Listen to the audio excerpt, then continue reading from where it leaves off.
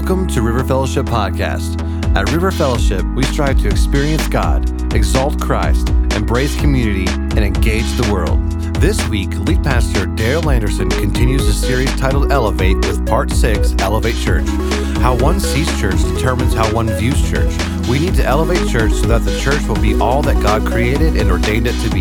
Acts 5 gives 5 reasons to elevate church. To learn more about River Fellowship in Amarillo, Texas, go to rfamarillo.org. We're still in our Elevate series. And this morning we're going to be in Acts chapter 5. And the topic is Elevate Church.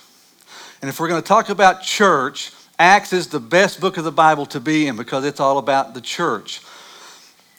Elevate Church may sound like kind of a funny topic to talk about and to elevate the church. Hopefully it'll make sense as we move forward. But remember, we've defined elevate with 2 connotations. One means to lift up, one means to step it up. So when we've been talking about elevating God, elevating Christ, we're talking about lifting him up. When we're talking about areas of our life that we need to deal with because of who God is, we're talking about the need maybe to step it up. I think for the church, when we talk about elevate church, both of these definitions are in play because we need to understand what the church is and who the church is. So we need to lift up the church because of who the church is. But secondly, we may need to step it up a little bit if we're going to be the church. I read a story this week of a little boy that was late to church one Sunday morning. And the teacher, knowing that he's always really on time, said, "Johnny, is anything wrong?" And Johnny said, "No, ma'am." Said, "I was going fishing this morning, but my dad said that I needed to go to church instead." Well, the teacher was really impressed and said, "Did your dad tell you why you needed to go to church instead?" And he said, "Yes, ma'am, he did." He said, "He didn't have enough bait for both of us." I think we all know some of the stats with church. Maybe the most glaring one is that church attendance is in the decline. There are fewer people attending church now than in the past. They say that regular attendance used to be defined as coming 3 out of 4. Now it's defined coming 2 out of 4. Maybe even 1 out of 4 is considered regular. There's an increase in the percentage of nuns, not N-U-N-S, but N-O-N-E-S. Those people that profess no church affiliation, no faith affiliation whatsoever. And they also say with each adult descending age, church is less important. In other words, 60 and older, church is still very important. But as you come down each decade, it becomes less and less important. So all of these things, I think, create a need to elevate church. I brought a little church with me to church. This is just a little tiled church. We just have it sitting on one of our tables in our house. But I wanted you to see church because the way we see church has a great deal to do with how we view church. Now, some people see church as a building. It's God's house. It's where God lives. It's where we go if we want to experience God. So everything's contained in the building. Nothing happens outside the building because really, in their connotation, church is all about a building. Some people see church as an institution, kind of a corporate dynamic, a business dynamic, you will. Maybe a business that has a lot of franchise locations all over the place. But they have the connotation really that it's just a business. There are some that see church as an institution.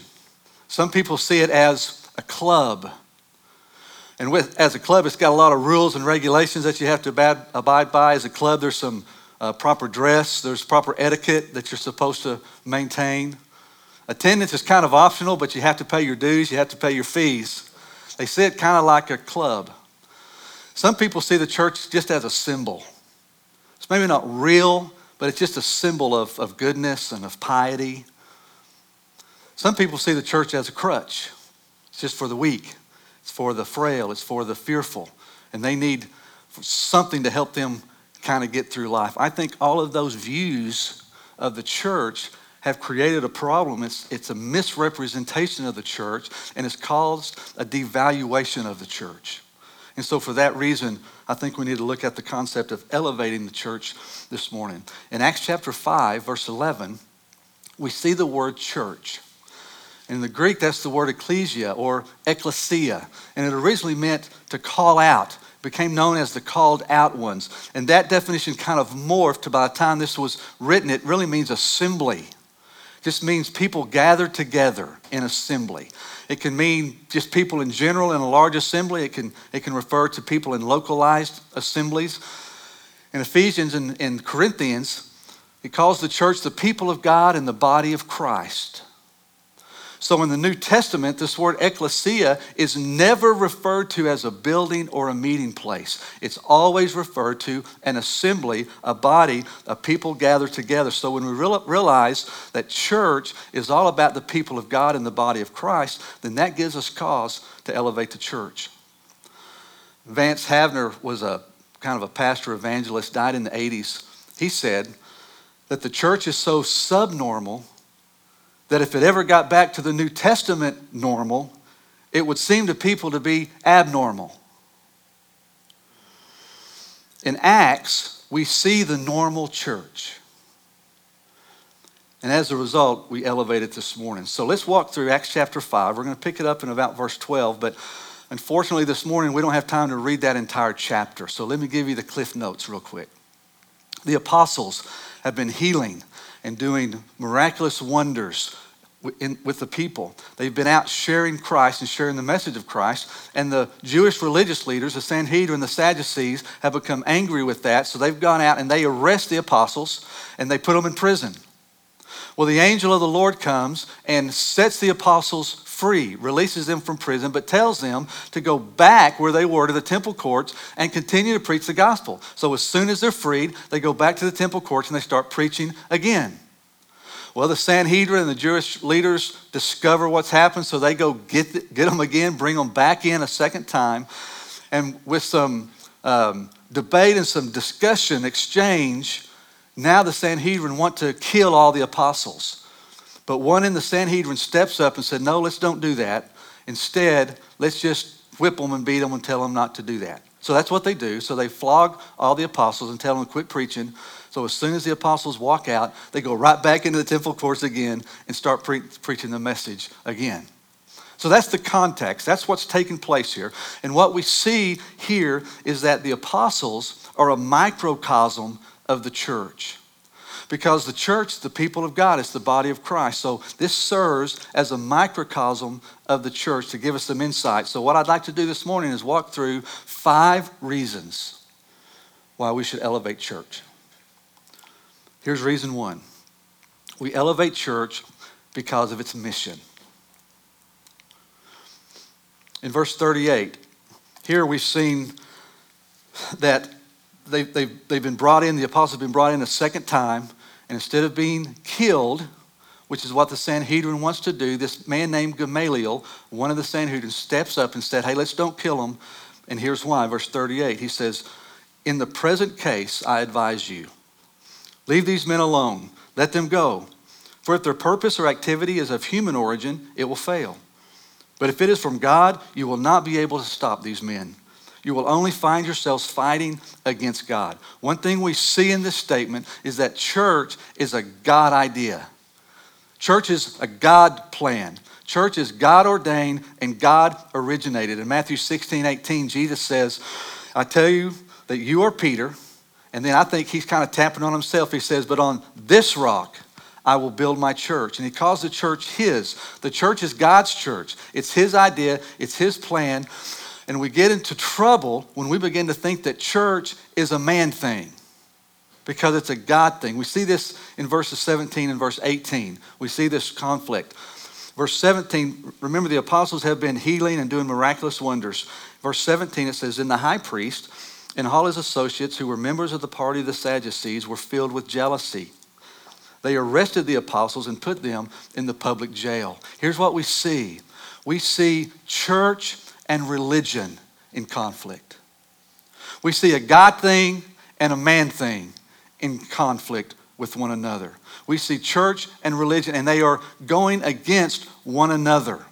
The sad part of this story is originally the Jewish leaders they were all part of a God thing, That whole system was a God thing, but somewhere through the years and through the centuries it got twisted, and now they made it a man thing.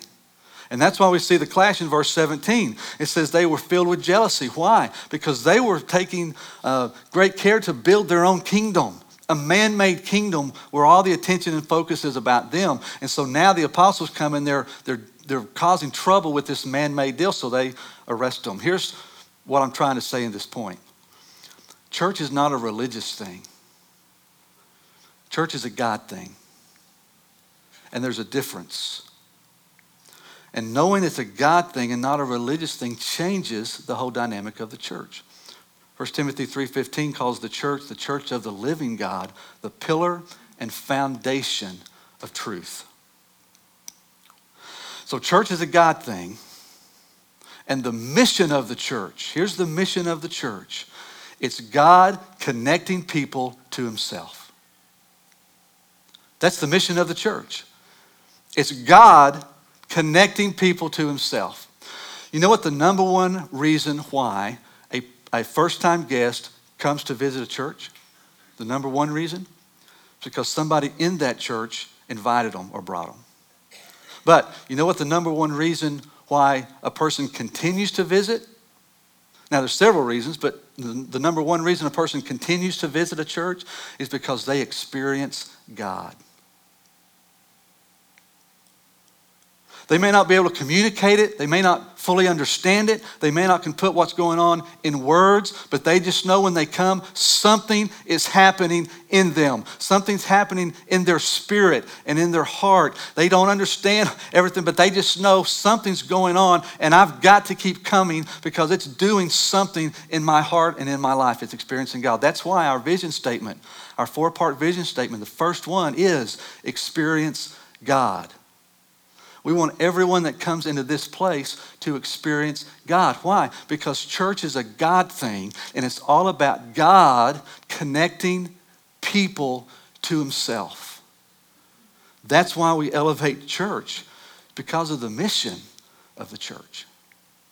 Here's number 2. We elevate church because of its might. Because of its might. Look in verse 12. It says the apostles performed many miraculous signs and wonders among the people.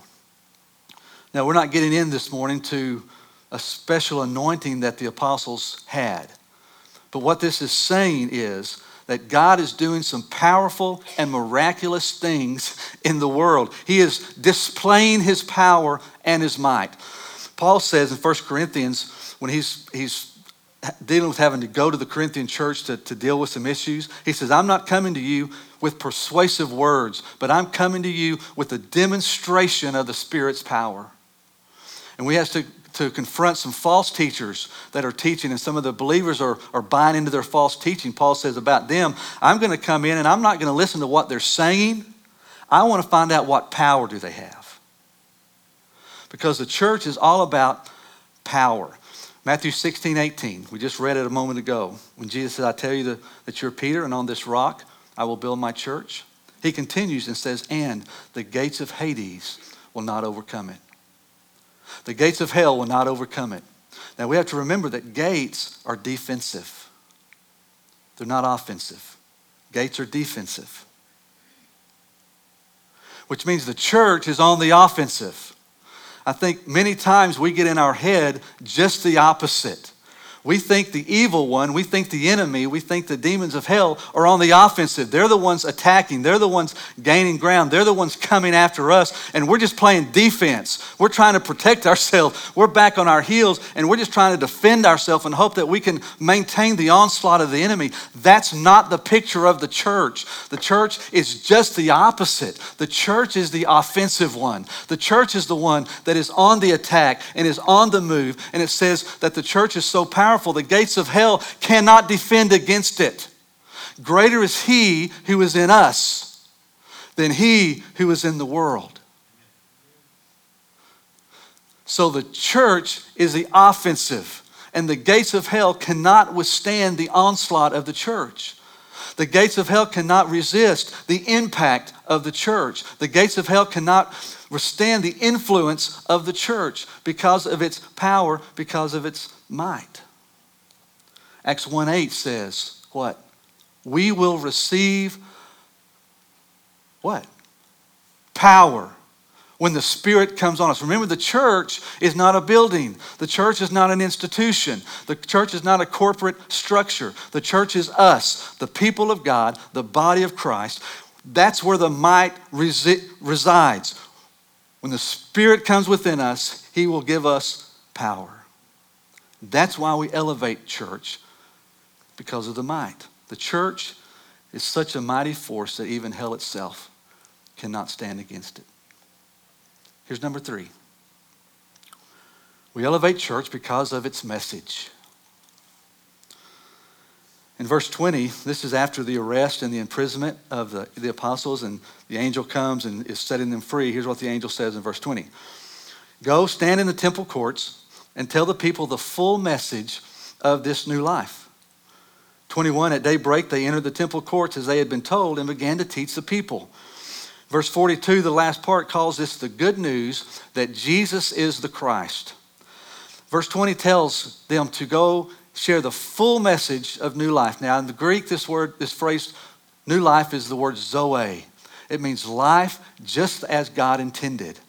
A life that only God can give. It includes abundant life. It includes eternal life, but it's a kind of life that only God has and only God can give. So what's the full message of this life? He tells us it's the good news of Jesus Christ. The full message of new life is the fact that Jesus Christ came, fully man, fully God, came into this earth, and He took our place. He died on the cross so that we would not have to die. He paid for our sin, so He gives us forgiveness and redemption and cleansing. That's the message of the gospel. And the reason we elevate church is because of the message. The church is the one that delivers the message of life. There's no other group, there's no other institution, there's no other body that can deliver this message, because the church is the body of Christ, and it's the message of Christ. So the full message of new life, it's about life transformation. It's about new birth. It's about abundant life. It's about eternal life. It's about no more condemnation. It's about the forgiveness and the removal of sin. It's about the release of shame and guilt. It's about experiencing peace with God, experiencing the peace of God. It's about no longer being an enemy of God. It's about gaining the mind of Christ. It's about having the Spirit of Christ in us. This message is so life-transforming and life-changing. The apostles understood it. They experienced the life change. And they're seeing the life change take place in those people that they're sharing the message with. In fact, the message is so life-changing that the apostles want to share the message even when they're told not to, and even when there's consequences and punishment for doing it. Look in verse 40. This is after they continue to preach and they get in trouble again. They call back in again. Verse 40 says, so they called the apostles in and had them flogged. Then they ordered them not to speak in the name of Jesus and let them go. The apostles left the Sanhedrin rejoicing because they were found worthy of suffering disgrace for the name. So day after day in the temple courts and from house to house, they never stopped teaching and proclaiming the good news of Jesus Christ. The apostles left rejoicing. Every time I read this, I'm amazed, because that would not have been my reaction. Let's just be honest. I'd have been ticked off and I'd have been griping my head off. But they left rejoicing because they were found with favor to suffer for the voice and the message and the cause of Christ. In other words, Christ has so transformed their life that they can't do anything but share the message. Now, there are some things that I enjoy doing. I enjoy playing golf. I still enjoy shooting baskets. I love eating Rocky Road ice cream. But if somebody were to come to me with authority and say, hey, you can't do that, and if you keep doing that, I'm going to beat you, I'm going to imprison you, I'm going to flog you, I'd stop doing those things because they're not that important to me. Those things haven't changed my life that much.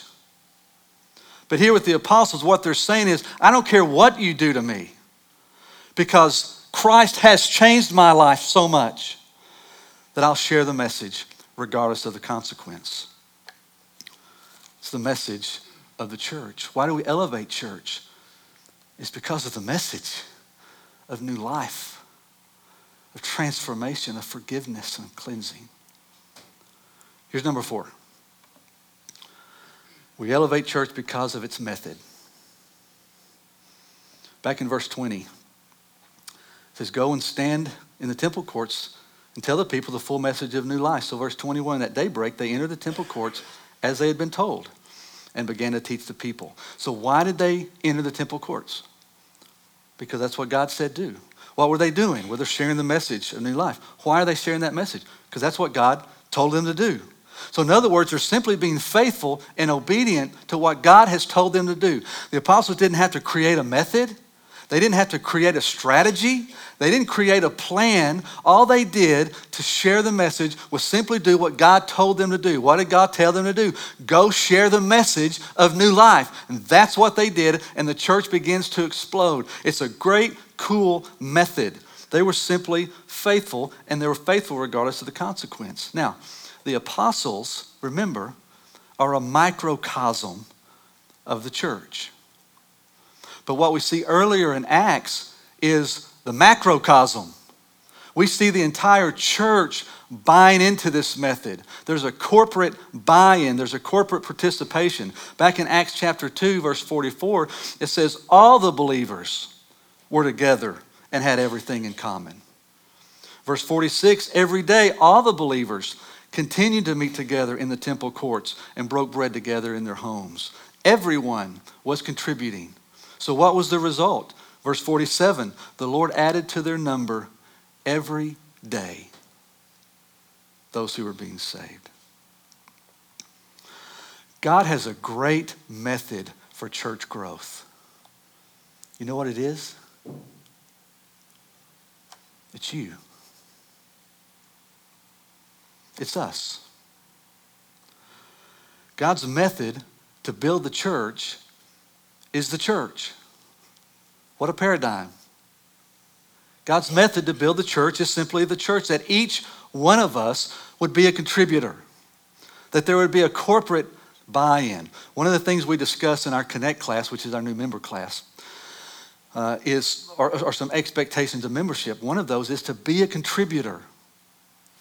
Not just to be a consumer, but to be a contributor, to contribute to what God is doing here at the church. And we contribute through a variety of ways. You contribute through your attendance.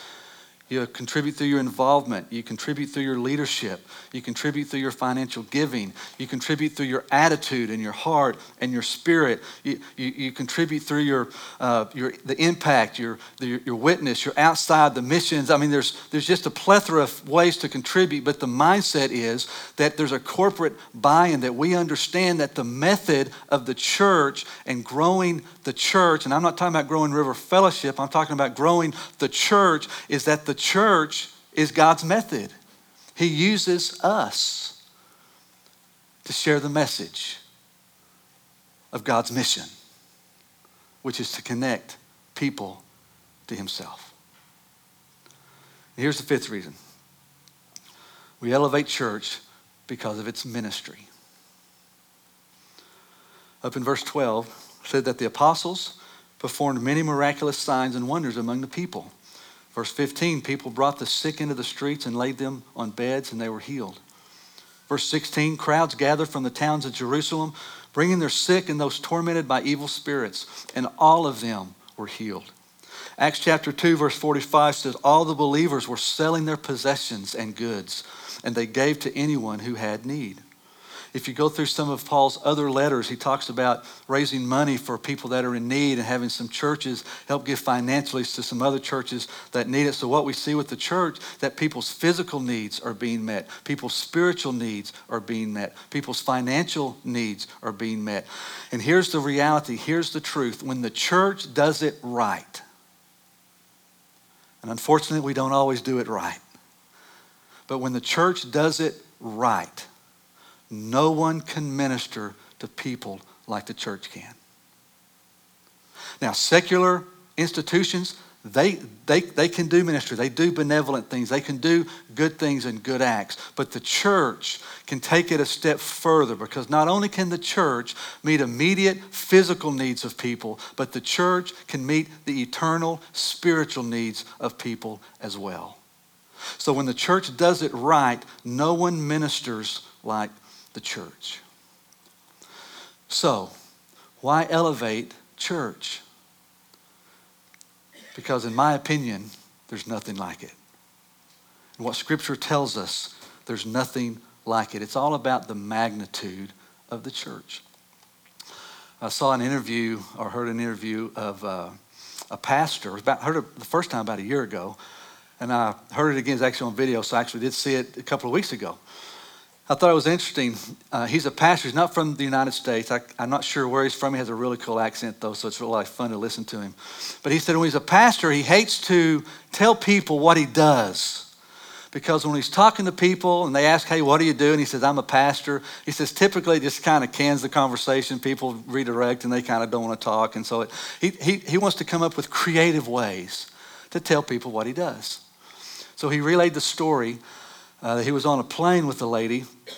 And as they talked for a few moments, she finally asked the question, what do you do? So this pastor said, well, I work for a global enterprise. And we have outlets in nearly every country in the world. We've got hospitals and hospices and homeless shelters and orphanages. We have feeding programs. We have educational programs. We do marriage work. We do justice work. We do reconciliation work. So basically, we look after people from birth to death. And we specialize in behavior alteration. And he said, she went, wow. And it was so loud, half the plane's listening now. So she said, what's it called? And he said, it's called the church. It reminds us of the magnitude of the church and what the church can do. Why do we elevate church? It's because the church is a God creation. Church is a God cause. Church is a gate crasher. Church is a grave robber, and church is a game changer. And church is the ultimate place of life and freedom, because it's the body of Christ with the message of Christ on mission for God. So let me end on a personal note. I just want you to know that I love being your pastor. I love being your friend. I love doing this together with you. I love being church with you. I love doing church with you. And I love being a part of something that is much bigger than any of us and is going to last longer than any of us. But here's the one caveat. We've got to do this together. This is not a one-person thing. This is not a small group of leaders thing.